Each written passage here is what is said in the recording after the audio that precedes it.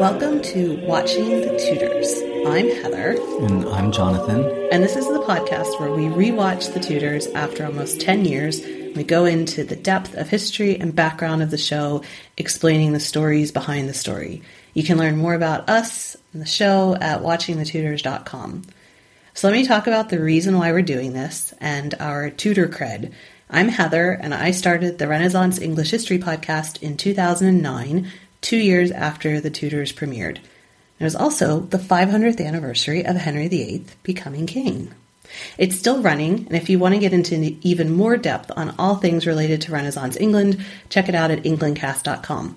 I thought it would be fun to go through and start rewatching the Tudors from the beginning again after almost 10 years and see what stuck out at me after learning and podcasting about this period for such a long time.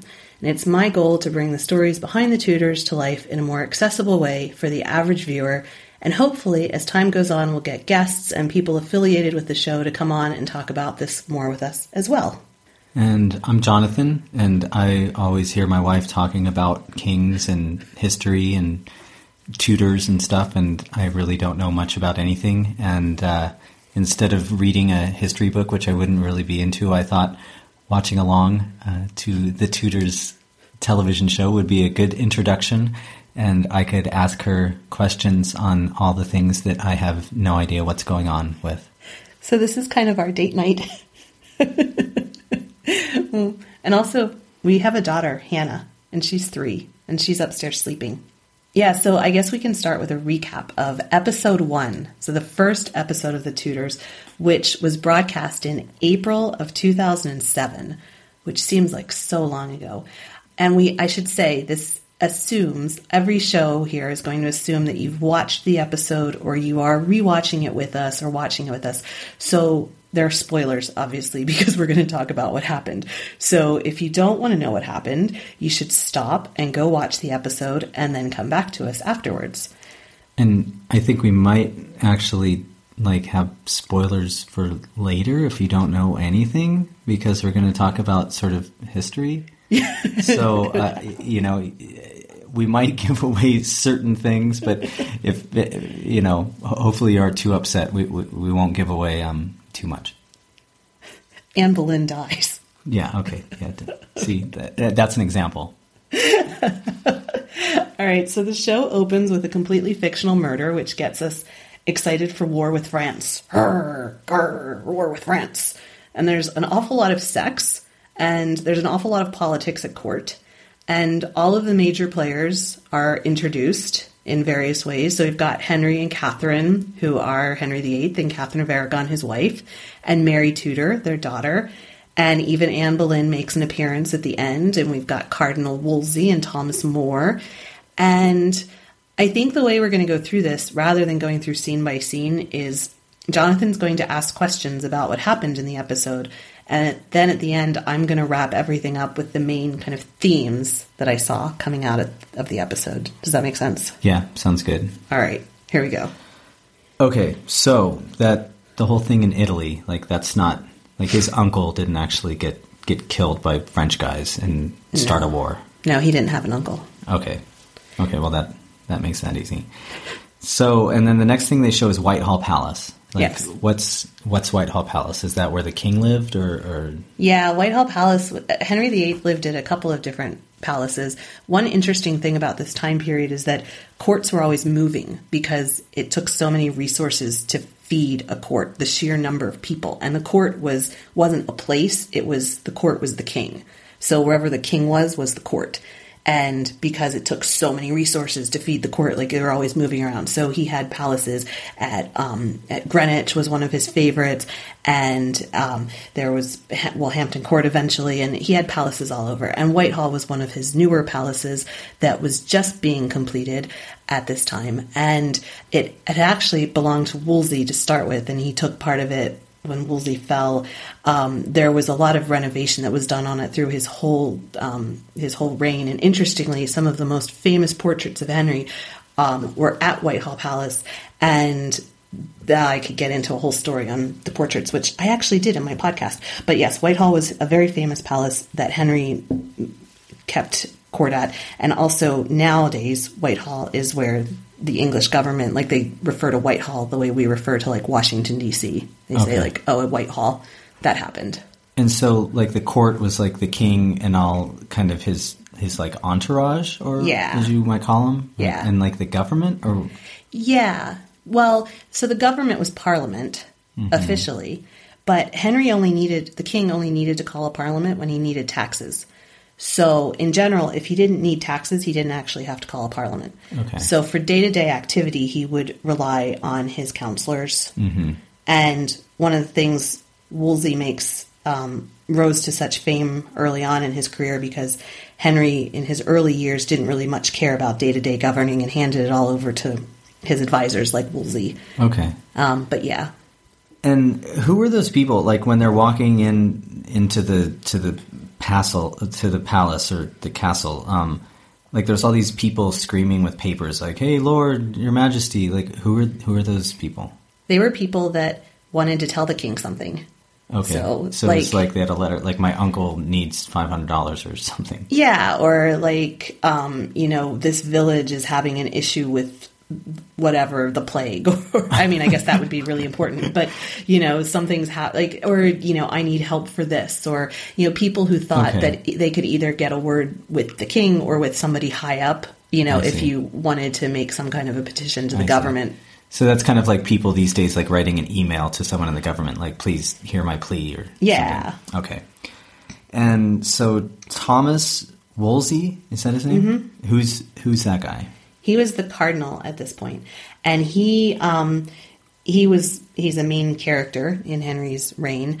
He was actually the son of a butcher, and he rose through his intelligence and hard work. He studied at Oxford, and he was one of these kind of new men that Henry liked to surround himself with. And Henry really valued intellect over heritage, I suppose. And so he was a very efficient hard worker. He was very, very smart, and he rose through the church and became a cardinal. And was, a chief advisor to Henry. His fall ultimately was when he was unable to secure a divorce for Henry. Henry took his wrath out on... He fell out of favor. Yeah. Okay. And did he live at Hampton Court, or? Yeah, he had a number of palaces. One thing at this time, going into the church, a lot of times people think you go into the church to live a life of poverty and whatnot. That if you could rise, the church was a great career choice for people who maybe didn't have parents that could provide them with a head start, but who were very smart. If you went into the church, you could rise way, way high. If you were a hard worker and you were smart, it was much more kind of egalitarian, I guess. In some cases, if you came from a rich family, still you would go into the church and probably be a cardinal anyway. But you could rise much higher. It was more easy to go from class to class, I guess, in the church. And what did you ask me? Oh, just if Thomas Wolsey lived at Hampton Court. Oh, yeah. So he had a number of palaces, and Hampton Court was a palace that he built that was way modern. At the time, it was this amazing palace that had every kind of modern convenience, and he wound up actually, spoiler alert, having to hand it over to Henry as part of his downfall. He was trying to appease the king and gave him Hampton Court because Henry was always slightly jealous of it.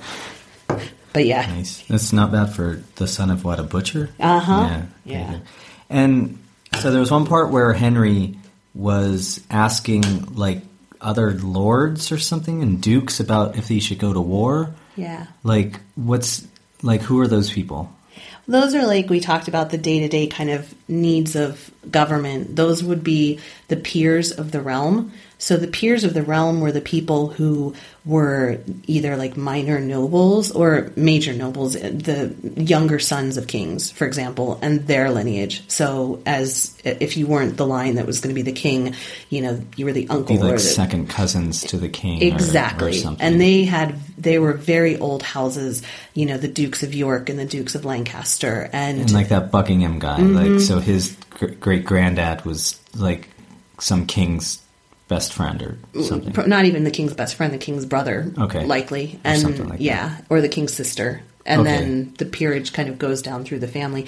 And the king could take those titles away. So sometimes, for example, some of those peers, when they fought Henry VII, Henry VIII's father, when he took the throne, the nobles who fought for Richard III, his opponent, many of them lost Okay, so their he titles. took away their titles. And he gave them, he could then give them to his friends. Okay. A king could also relatives. create titles. So you could have the first Duke of blank and have that, you know. Like what's her name? Catherine right now, who's in modern times? Is that her name? Kate Middleton? Yeah. Yeah. Isn't she like the The Duke and of- Duchess of Cambridge. and that they just made that up, or I don't know. okay. Maybe. But, like, there were certain titles, that they would just make up and say, like, the Duke of Norfolk actually was one that was created right around this time, I think about 50 years before. And so would they have like the Duke of Norfolk or the Duke of Buckingham or whatever? Those were places. Like Yeah. Norfolk is a place and Buckingham And is that's a place. his lands would be there. Okay. And would they actually like live there or go there, or did they have anything to do with it? Yeah, so that's where like they would get lands, they would get rents from that place. So if you were created the Duke of York, for example, you had your seat in York, you had most of Yorkshire. Chances are you're that wealthy. You probably also have lands in other places near. I think the Dukes of York had lands throughout close to Wales and things like that. But you were getting rents from all the farmers at that place. So it's kind of like in the United States, like a senator or something. I mean, in a way, like you'd be the senator of California, but you wouldn't necessarily like live in California, but you'd have a house in California and you represent Yeah. the people of California, and you'd probably Yeah. have houses all over the place because you're rich. And, Yeah. and, like you'd be hanging out in Washington D.C. most of the time, talking to the king. Right. I guess I'm sort of making weird analogy, but And also, like, really, really powerful ones, like they allude to here, could actually raise standing armies that were okay, almost yeah, as big as the I want king. to ask you about that Yeah. later. So Yeah.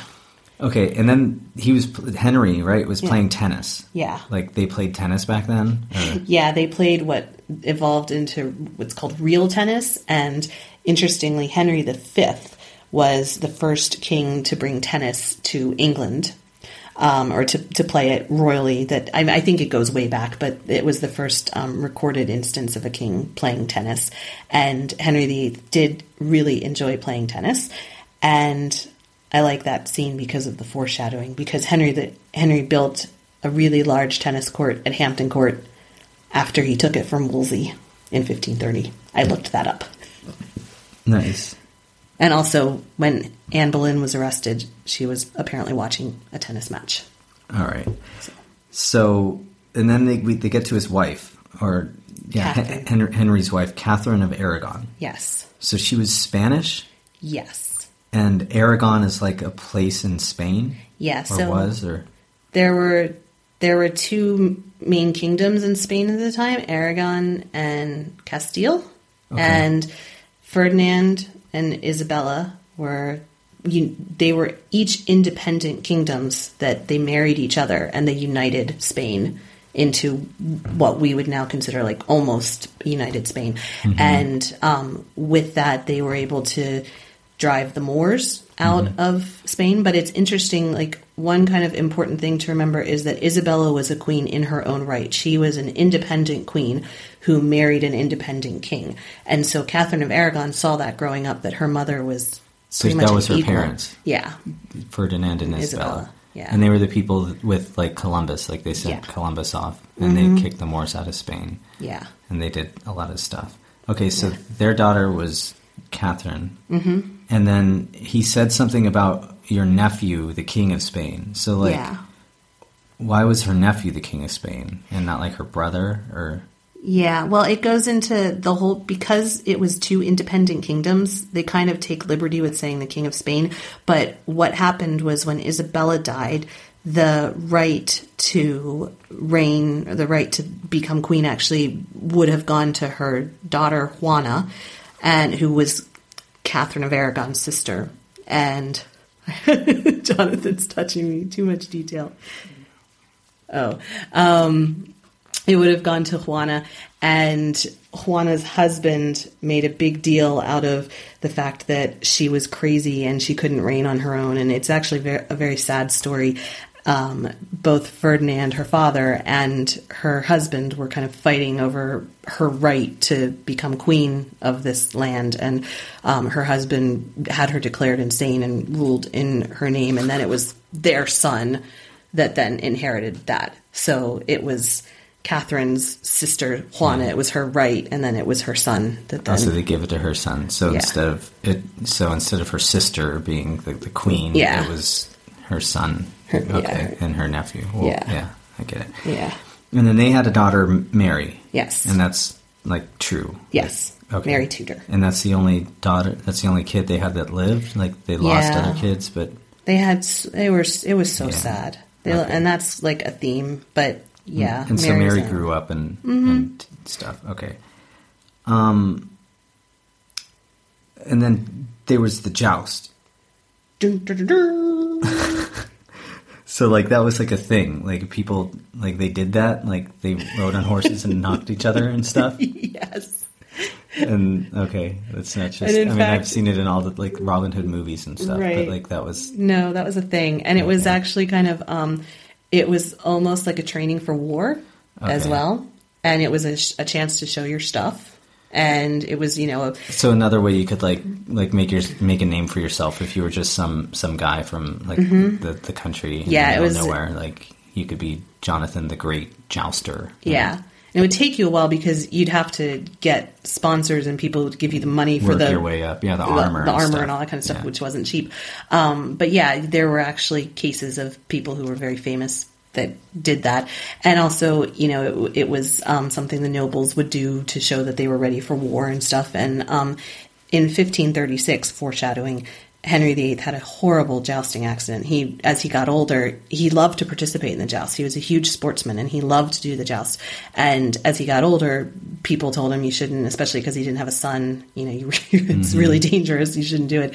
And in 1536, he got very wounded with a wound that would last for the rest of his life. And a lot of people say that's the year that he kind of turned into the tyrant that we know him as now, and that it might have come from... There's a lot of theories around like blood poisoning and stuff from his wound, but yes, Henry participated in that. So people wouldn't die, like when you knock someone off, it wasn't like half the people were dead at the end of the joust. No, okay. But they could be unconscious and stuff, It wasn't like a good thing. And you could die. There was a chance, but... But I was thinking like, okay, that guy's dead, okay, and there's like one guy living at the end, and he's the winner. No. Okay. You'd kill off all your nobility. Oh, that's what I was thinking. Okay, so then there was the guy on the side of the river. That was Thomas More. Yes. And he's a humanist. Yes. What's a humanist? So this is the start of bringing Renaissance thinking to England. Thomas More was one of the early Renaissance thinkers.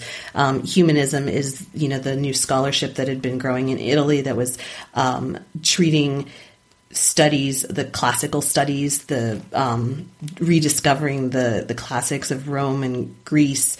And like I say, I love, how you've heard me talk about how I love this period so much because it's when people started like singing just for the joy of singing and painting just for the joy of painting. And you didn't have to do it for like religious reasons. You could just do it because you loved it. And there was this whole scholarship of, educating the whole person and having, almost like we would say like mind, body, spirit, kind of everything linked together and being peaceful and studying lots of different things, studying science and all kinds of stuff. And Thomas More was one of the first ones. He wrote Utopia, which is a very famous work where he envisioned the perfect society.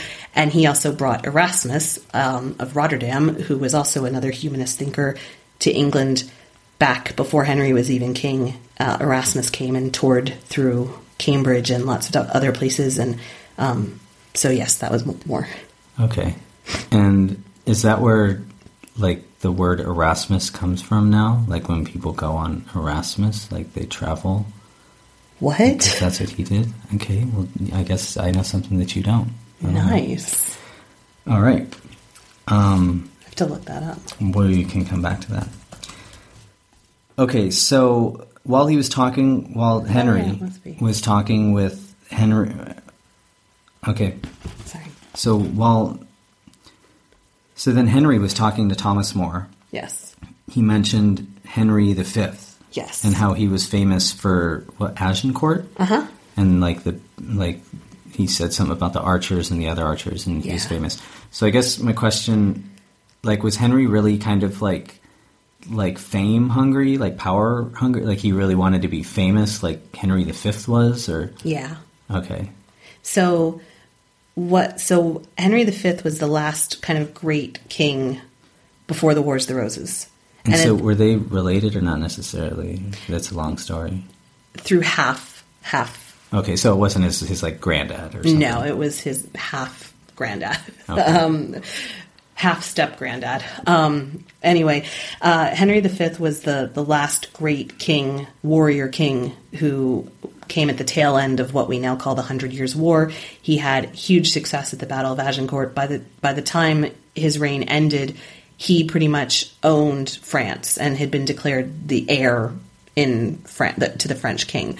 And then he died early. His son, Henry VI, did not have the same Didn't instincts. live up to Tad's potential. He was much more pious and holy, and he wound up, of course, the Wars of the Roses started under him because people didn't think, he wound up losing all the land, and then the Wars of the Roses started, and then Henry VIII's father, Henry VII, took the throne by killing Richard III on the battlefield, and so then you've got Henry VIII then.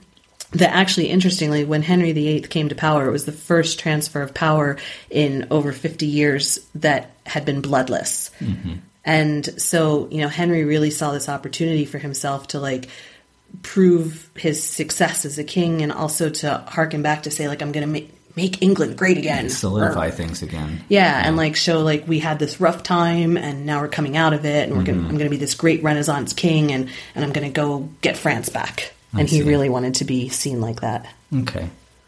And then there's another scene where Henry was hunting. Yes. They did that? They hunted on horses and stuff? Yeah, they did. And what did they hunt? They hunt sheep? I guess they wouldn't hunt sheep. No, they hunted a popular thing. Well, there were all these laws around hunting, like what you could and couldn't hunt based on your class and your status. But a popular thing for a king to hunt would be a boar. So there were still wild boars, and there was special forest land that only the king could hunt on. And to this day, there's the New Forest in England that was one of the early areas that were royal forests that were kind of separated off for the king. And so what you would do is you'd go out with dogs and you'd be on horseback. And in a lot of ways, it was like jousts. It was seen as practice for war. Mm-hmm. So, because you needed a lot of the same skills, strength and being sometimes quiet when you needed to be quiet and having quick reflexes and everything like that. So, you'd go out with a pack of dogs, you'd find a wild boar, you'd chase the boar for hours and hours and hours until the boar got really, really, really tired. And then you'd throw some spears at him to keep away from the tusks, really, really long spears, because he had, of course, giant tusks. Yeah. And you'd throw spears at him, and then you'd come home with a boar. Good times. There's the Christmas Carol, the Boar's Head Carol. It was Sure. Okay. If you say so. Okay, then there was another scene, it showed the guy Thomas Tallis, he was brought in, and there was a man with a bunch of little boys singing, is that what they... that's how they would sing in church back then or something? Or what? What's that about? Yeah, so that is my great passion. I know. Anglican, 16th century Anglican polyphony. Yeah. That is my great passion. And people who want to learn more about it can listen to my podcast. Podcast plug. Yeah. So, English liturgical music was really special at this time, and this flowering of Anglican choral music.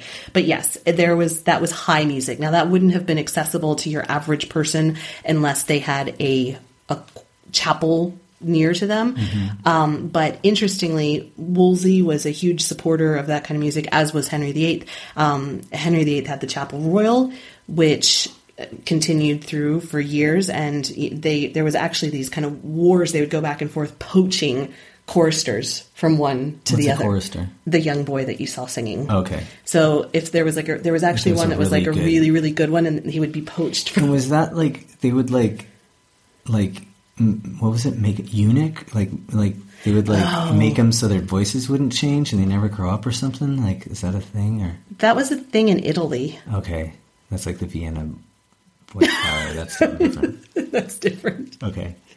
But it was all little boys singing like, Yeah, they didn't women wouldn't be allowed to sing in a church because why would you want a woman singing in a church? And so they would have boys sing the female parts. And then would men sing sometimes too? Yeah, okay. yeah, the men would sing because the boys' voices hadn't. Yeah, the men would sing the bass and the tenor parts. Okay. The boys would just sing the alto parts. So it wasn't all young boys singing. No.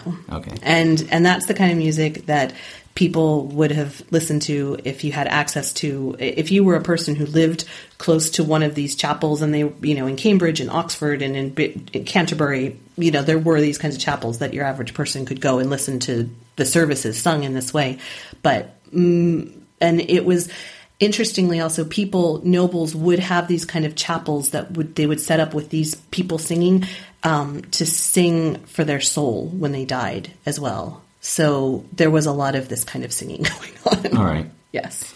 And then Thomas Tallis. Yes. They didn't really introduce him, but I've heard his name around our house a lot. Yeah. So can you give us a very short, not half an hour introduction of Thomas Tallis? He was the granddaddy of English choral music, and he wrote music for, all 4 Tudor monarchs. And he was one of the rare people to have been successful under Henry VIII and Henry VIII's children, all the way until the mid-1580s.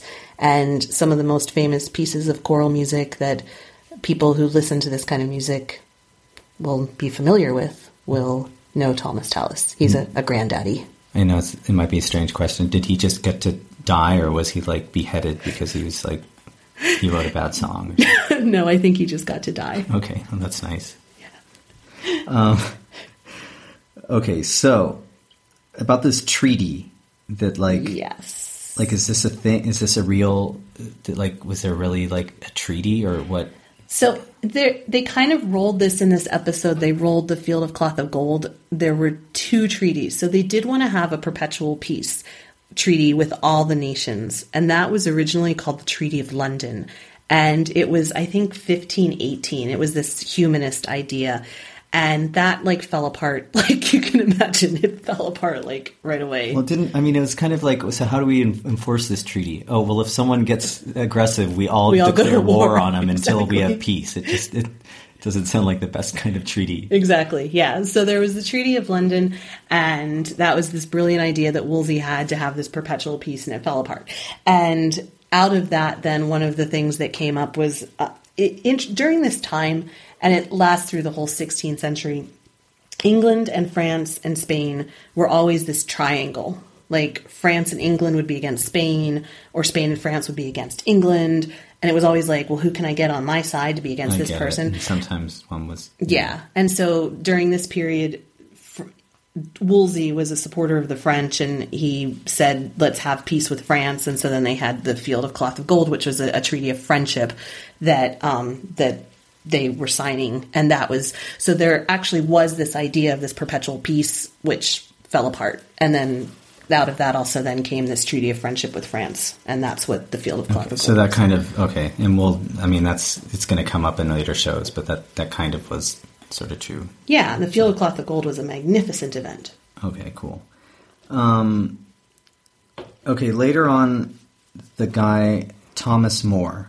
Yes. The humanist. Yes. It showed him what was with that shirt. It showed him praying, and he had a torn up shirt and scars on his back. Yeah, what was that about? Self-flagellation was really not that unusual at this time. And a hair shirt is just that, a hair shirt. And you can imagine how, I heard it one time, an analogy that after you get a haircut, how itchy it is if they did. Yeah, that doesn't sound like a good time. Yeah, so it was a whole shirt that was made of hair. And it was basically to remind you that you were a poor sinner. A horrible person. Yes, and you would wear it underneath your clothes, and it was just kind of this regular penance. And I think sometimes people would wear it just during Lent or, just at some times. Thomas More was very religious. I don't know that much about whether he actually was into self-flagellation or how much of that was made up, but it wasn't that unusual to... So there was a lot of guilt kind of going around with religious people then. Why are you laughing? It doesn't ever change, does it? I don't know. I guess not. I'm not too familiar. I mean, they were all Catholic, right? Okay. I wasn't raised Catholic, so I don't know. Yeah. All right. I wasn't either. I just hear stories. Yeah. So I had a question. Like, they're referring to people as different names. So they're like Your Majesty and Your Grace. Like, especially when those guys are going back and forth, you're welcome, Your Grace, and blah, blah, blah. Yeah. So Majesty and Grace and Eminence, like, those are specifically for people? Like, Your Majesty was just for the king? Your Majesty was just for the king and the queen. And Your Grace was for nobles, for princes, the high up, the dukes who were royal. Like the lord, like the Buckingham guy. Yeah, and they could also be highnesses. Okay. And then also in the ecclesiastical realms, Your Grace could be like much higher up people. What's ecclesiastical mean? The church. Okay. Like religious stuff. Religious people, okay. Yeah. And then eminence was for, like a cardinal or something? Yeah, the eminence was for a cardinal and high up. And that's what that's what Wolsey is. He's a cardinal. Yeah, he's a cardinal. So he was an eminence. Funny red hat. And his red clothes. Okay. So a question, he was having a letter written. Like, he was telling his scribe when he was getting his beard cut. Yeah. And he was like, "Dear cousin, I love you," and blah, blah, blah. And yeah. So... To Francis. Who's the French king, yes. Who he was going to go make a treaty with. Yes. But he really wanted to go to war with him, but then he got talked into having a treaty. Right. So, was that like the beard thing? Like, is that like, did he really start growing a beard, or like, what's that? Yeah, so I wasn't sure about that either, and I had to look it up, and yeah, apparently they were supposed to meet in 1519, and Henry and Wolsey couldn't make that meeting, and Henry said he was sorry he couldn't make it, but he wasn't meant to think that. He didn't want Francis to think that he didn't want to come. He was kind of like, yeah, like, I really want to come. I can't make it at this time, but I really want to come. And to show you how much I really, really want to come, I'm not going to shave my beard. And apparently he wrote a letter, or there's a letter from August of 1519 that's between Sir Thomas Boleyn, who was on embassy in France, and Wolsey. And it says, as proof of the king's desire, he is resolved to wear his beard till the said meeting. To requite this token of his affection, Francis laid his hand on his beard and said surely he would never put it off till he had seen him. But so they both... Yeah. This is weird. The two kings like grew beards for each other. It's like No Shave November, right? That's okay. So that's like a thing. Yeah, but Queen Catherine didn't like it, and apparently it was this whole, like, every time he showed up at court with a bigger beard, it would show that he was favoring the French over her Spanish, and it was this whole point of marital strife. It was deeper than just a beard. It was seriously all right. Who knew? Like, I just thought it was just some silly thing they made up of the movie. Yeah, and then Henry told him that his love for her was not in beards, but in his heart. Oh, God. All right. And so, like, mail back then, like, he was writing on the letter. Like, how would that get there? Would they, like, send some guy on a horse? Yeah. And then you'd, like, take a boat? Yeah. And then ride it all the way? Like, would that guy... I mean, I guess you weren't there to see the mail, but would that one guy see the mail all the way there? Yeah, or else there'd be trusted people, so like he handed it, like the Pony Express. Okay. Well, they're not a French person, but somebody that was Henry's person would go the whole way until it was delivered. I get it. And that was how royalty, of course, and people high up there was no like mail service, and so that was my other question. Like, was there a way for like normal people, like peasants, to like deliver messages? So they would use like traveling minstrels to deliver messages. So the minstrel would come in, people and storytellers and all these kind of people that would go from town to town to town. Yeah. Okay. And so the bard would come in and would sing his little song, and he'd say, I just came from Royston, and now I'm in Baldock, and so here's what's going on in Royston. Let me tell you the news from Royston. And then people would come up and say, oh, you know, my sister is in Royston. Have you heard anything about it? And, oh, well, I was just there and she said this and blah, blah, blah, blah, blah. And then he'd say, okay, next I'm going to go to Letchworth. And they'd say, oh, when you go to Letchworth, can you tell my brother blah, blah, blah, blah, or, you know, whatever. Or they give him like a letter to deliver or something? Well, they didn't write, but they just okay, so say, they tell him. Yeah. Like, I'm Chuck. Can you tell? Yeah. And the thing is also, though, most people at that time wouldn't have to deliver letters because your circle, you stayed in your village. I get that. Yeah. So you probably didn't have much of a need, but that's how news would get around and stories and stuff. So a little later, he was in the confessional. Yes. And he was talking about, like, Catherine was married to his brother Arthur. Yes. Okay, so he had a brother Arthur. Yeah. So Henry VIII was actually a second son. He was never meant to be king. And his older brother Arthur was named after the famous King Arthur of the Round Table. And he was meant to be ushering in this new age of the Tudors and, you know, showing their legitimacy and stuff like that. It was a big coup for their father to get recognition of their legitimacy by the fact that Ferdinand and Isabella were willing to give their daughter to him. Yeah. And so she came with a huge dowry, and Henry VII was famous for not wanting to ever spend money and give money up. So Catherine comes over to marry Arthur. They have a wedding and they go to Wales. And they're very young. They're just teenagers. And Arthur gets sick and he dies. And Catherine says it was never consummated. He was always too sick. We were never able to do anything. Blah blah blah blah blah. I'm still a maid. And so Henry actually, for a while, even thought about marrying her himself after his wife died because he didn't want to send her back. Because he'd still, as long as he had her, he had like power over negotiating, and he had her dowry and stuff. That's a lot of money. So he actually kept her for 7 years or so, just in this weird position. In waiting. Yeah. Like, are you going to... And they got a papal dispensation to marry Henry VIII because he said, all right, well, if you can't marry Arthur, marry Henry VIII. But then, like, it was one of these things that as foreign policy changed and Henry VII decided maybe he didn't like Ferdinand and Isabella so much anymore. Like, maybe he actually didn't want to have Henry marry her. Maybe he wanted Henry to marry somebody from France. And it was like all this going back and forth. And so then...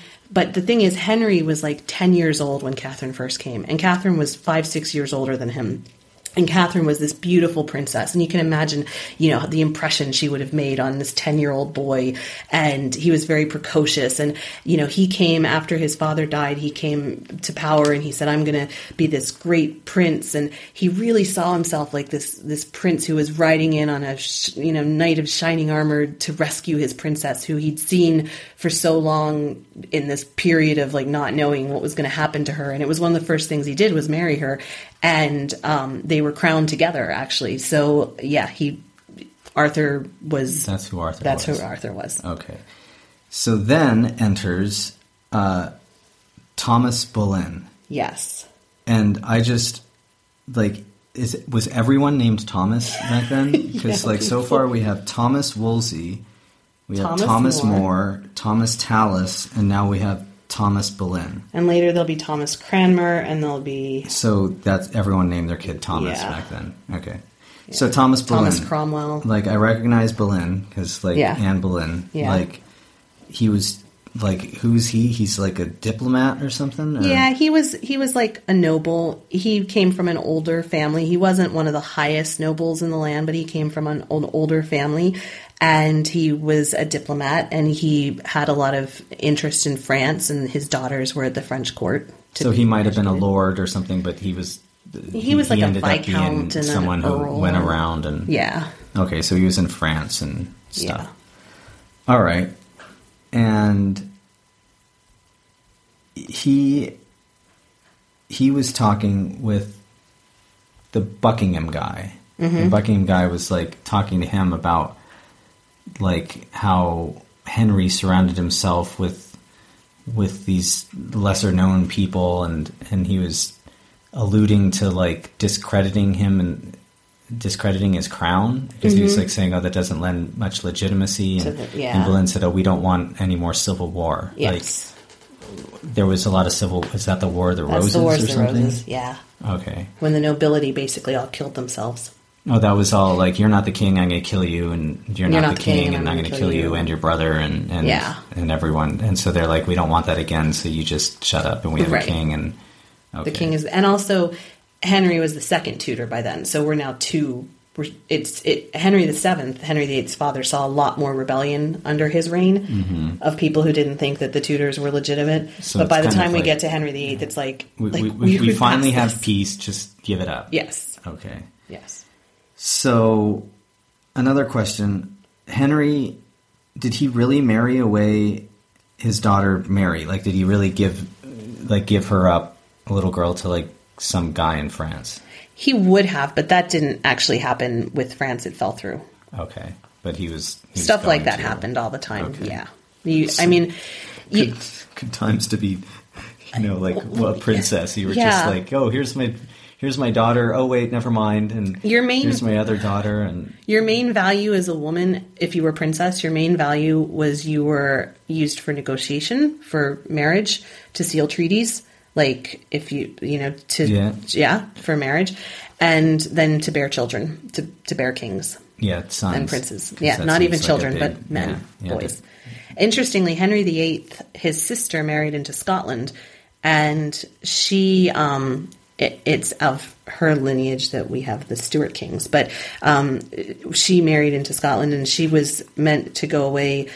I think she was about 12, and her grandmother, Henry VIII's grandmother as well, actually tried to get it to work to have her not have to go until she was a little bit older, because that woman, Margaret Beaufort, had a very young childbirth. I think 12 was the age of consent at that point for girls, and you weren't meant to consummate a marriage before 12, and it was okay after that. And and a lot of times, like with Margaret Beaufort, her husband was in his late 20s, and she gave birth. It was a horrendous birth, and she gave birth to Henry Tudor, and she never had any children after him, even though she'd been married. She was married for another 30 years after him, so it destroyed her lady parts. And so then... 12? Yeah, and so then when Henry VII was negotiating the treaty for his daughter, the princess, to go to Scotland, Margaret Beaufort came in and said, "Just so you know, don't send her until she's at least, a little bit older because 14. of what happened to me." Yeah. Gosh. Okay, so speaking of children... Well, you also have to remember people died sooner then, too. Yeah. So speaking of having children and stuff, the blonde girl who Henry slept with and had a child. Yes. Like, Blount? Bessie Blount, yes. She's a real person? Yeah, they made it all dramatic, like she was serving Catherine, and I suppose she was, but I don't know that Catherine wouldn't have talked to her at all. Catherine was so majestic and regal, she never would have. But she existed. Yeah, Bessie Blount existed. And she had a kid? Mm-hmm. She had a son called Henry Fitzroy. And he was a person. I mean, he was real. He was real, and he was Henry's only recognized legitimate son, or illegitimate son. Sorry, he was Henry's only recognized illegitimate son. But he wasn't like noble or anything because he... Well, actually, for a while, Henry I think toyed with the idea of making him his heir, and he was a duke, and Henry gave him all kinds of titles and stuff like that. He did become someone. He died young. He was a teenager when he died. He married a high up lady, and then he was 12. Yeah. Yeah. Right. Okay, so there was the part where the Buckingham guy, he was like holding a pan of water, and Henry came out and like washed his hands in the pan. Like, what? Like, what's that about? Like, people held pans like for the king or something? I mean, I'm sure someone would have done that, but I guess what I'm confused on is like lords would have like held a pan, like. And actually, the greatest honor that you could have, the groom of the stool. No. Yes, that was because think about it, you're so close to the king, you're like so close. So like people wanted to grow up to. Kind of, because like also Henry would talk to you informally. Like think of the dirt you'd get. Like that was bad, but like I get it. Yeah, so it meant you had access to the. So that king. Was actually all right, and it was a huge honor. So it's like an honor. Interesting. Yeah. And then the like kind of, I don't remember if it was the very last scene or the last scene. Like I didn't. Mm-hmm. There was the Buckingham guy, the Lord of Norfolk or whatever, and then Thomas Boleyn, and they were all talking about like how you would like kill a king with a knife or something. What was all that? Father about? did to Richard III or whatever. Yeah. So Buckingham's father had actually led a rebellion against Richard III as well, and Buckingham in 1521 would be convicted of treason, and apparently people have said that it was one of the few treason executions that was actually deserved that Henry did. So he liked to rebel, and I don't know that meeting ever happened between those two people. But the Buckinghams were prone to trying to kill the king. They like to stir things up. All right. Yeah. Well, I really enjoyed watching the episode with me. Do you want to tell us about the main themes you saw as someone who knows the history of it all? Yeah. So thank you for letting me talk. But there's a couple main kind of themes that I saw coming out of this episode. An obvious one was Henry needing a son. And this was something that would stay with Henry. And in a lot of ways, it was a legitimate concern for him. It wasn't as much for Catherine of Aragon, his wife, because she came from a line of strong women and her mother was a queen in her own right. So she didn't really see the problem with Mary becoming queen in her own right that Henry saw, because England had never had a female queen, except one time in like the 12th century, there was this woman called Matilda who tried to do it, and it turned into civil war. And since then, you needed to have a male. And after what they went through with the Wars of the Roses, he really needed to have a male heir. So that was something that was going to stick with him. And then we introduced the two Thomases, Thomas More and Thomas Cranmer. Not Cranmer, More and Wolsey. Thank you. And later on, there'll be two more famous Thomases, Cromwell and Cranmer. So we've introduced two of the four very important Thomases. And then another theme is that there was just so much sex, and that's so for Hollywood and for making it a hot film. But it's really important to note that Henry was really respectful as much as he could be, especially early at this point in his reign. In 15, 18, 19, 20, he wasn't questioning his marriage yet. He was very respectful towards, he wasn't just going around from woman to woman to woman. We know about Bessie Blount because she is so unusual. If there were dozens of them everywhere, we wouldn't know about them all. And he wasn't, like, yes, he was still having affairs and, having a mistress, but which kings did. But it wasn't like everybody was just having sex with everybody all the time. And the whole, the Field of Cloth of Gold is going to be really important for Henry's reign, but I think a lot of it is made of it because that's where Anne Boleyn first makes her appearance, and so looking back, it seems to be much more important than it might have been seen at the time. And just a question, like, is that what that guy Buckingham was talking about at the end, where he says, buy a bunch of gold cloth? Yeah. Like, so that was for the meeting, or? It seemed weird. I think he seemed like he was talking about it for rebellion, but they did use gold cloth. There was tents and everything was just cloth of gold. So it's just like an illusion or something. Yeah, exactly. Yeah. And just that Henry wanted power and to be a really great king. And this was something that Henry really wanted. I'm trying to look up this. Thomas More had this quote about Henry when he became king, and that he was going to be this amazing prince. And Henry really wanted to see himself as this person who was a humanist, who was a scholar, who was religious, and who was respectful, and who brought this Renaissance court to England and made England flower again. And that was really important to him. And I think we started to see shades of that. But also they started to make it look like Henry had this temper where he would lash out at Catherine. And at this point in their marriage, he was still hoping that he could have a son by her. And he was still, not questioning his marriage. Like, it showed him in the confessional saying maybe our marriage wasn't actually right and legitimate and whatever. But he didn't start to come up with that for another five years or so after this. So, I thought that was interesting that they brought that in early. But I think really important in this is that Henry needed a son, and Henry really wanted to be this really great king. And so that's what I saw. Awesome.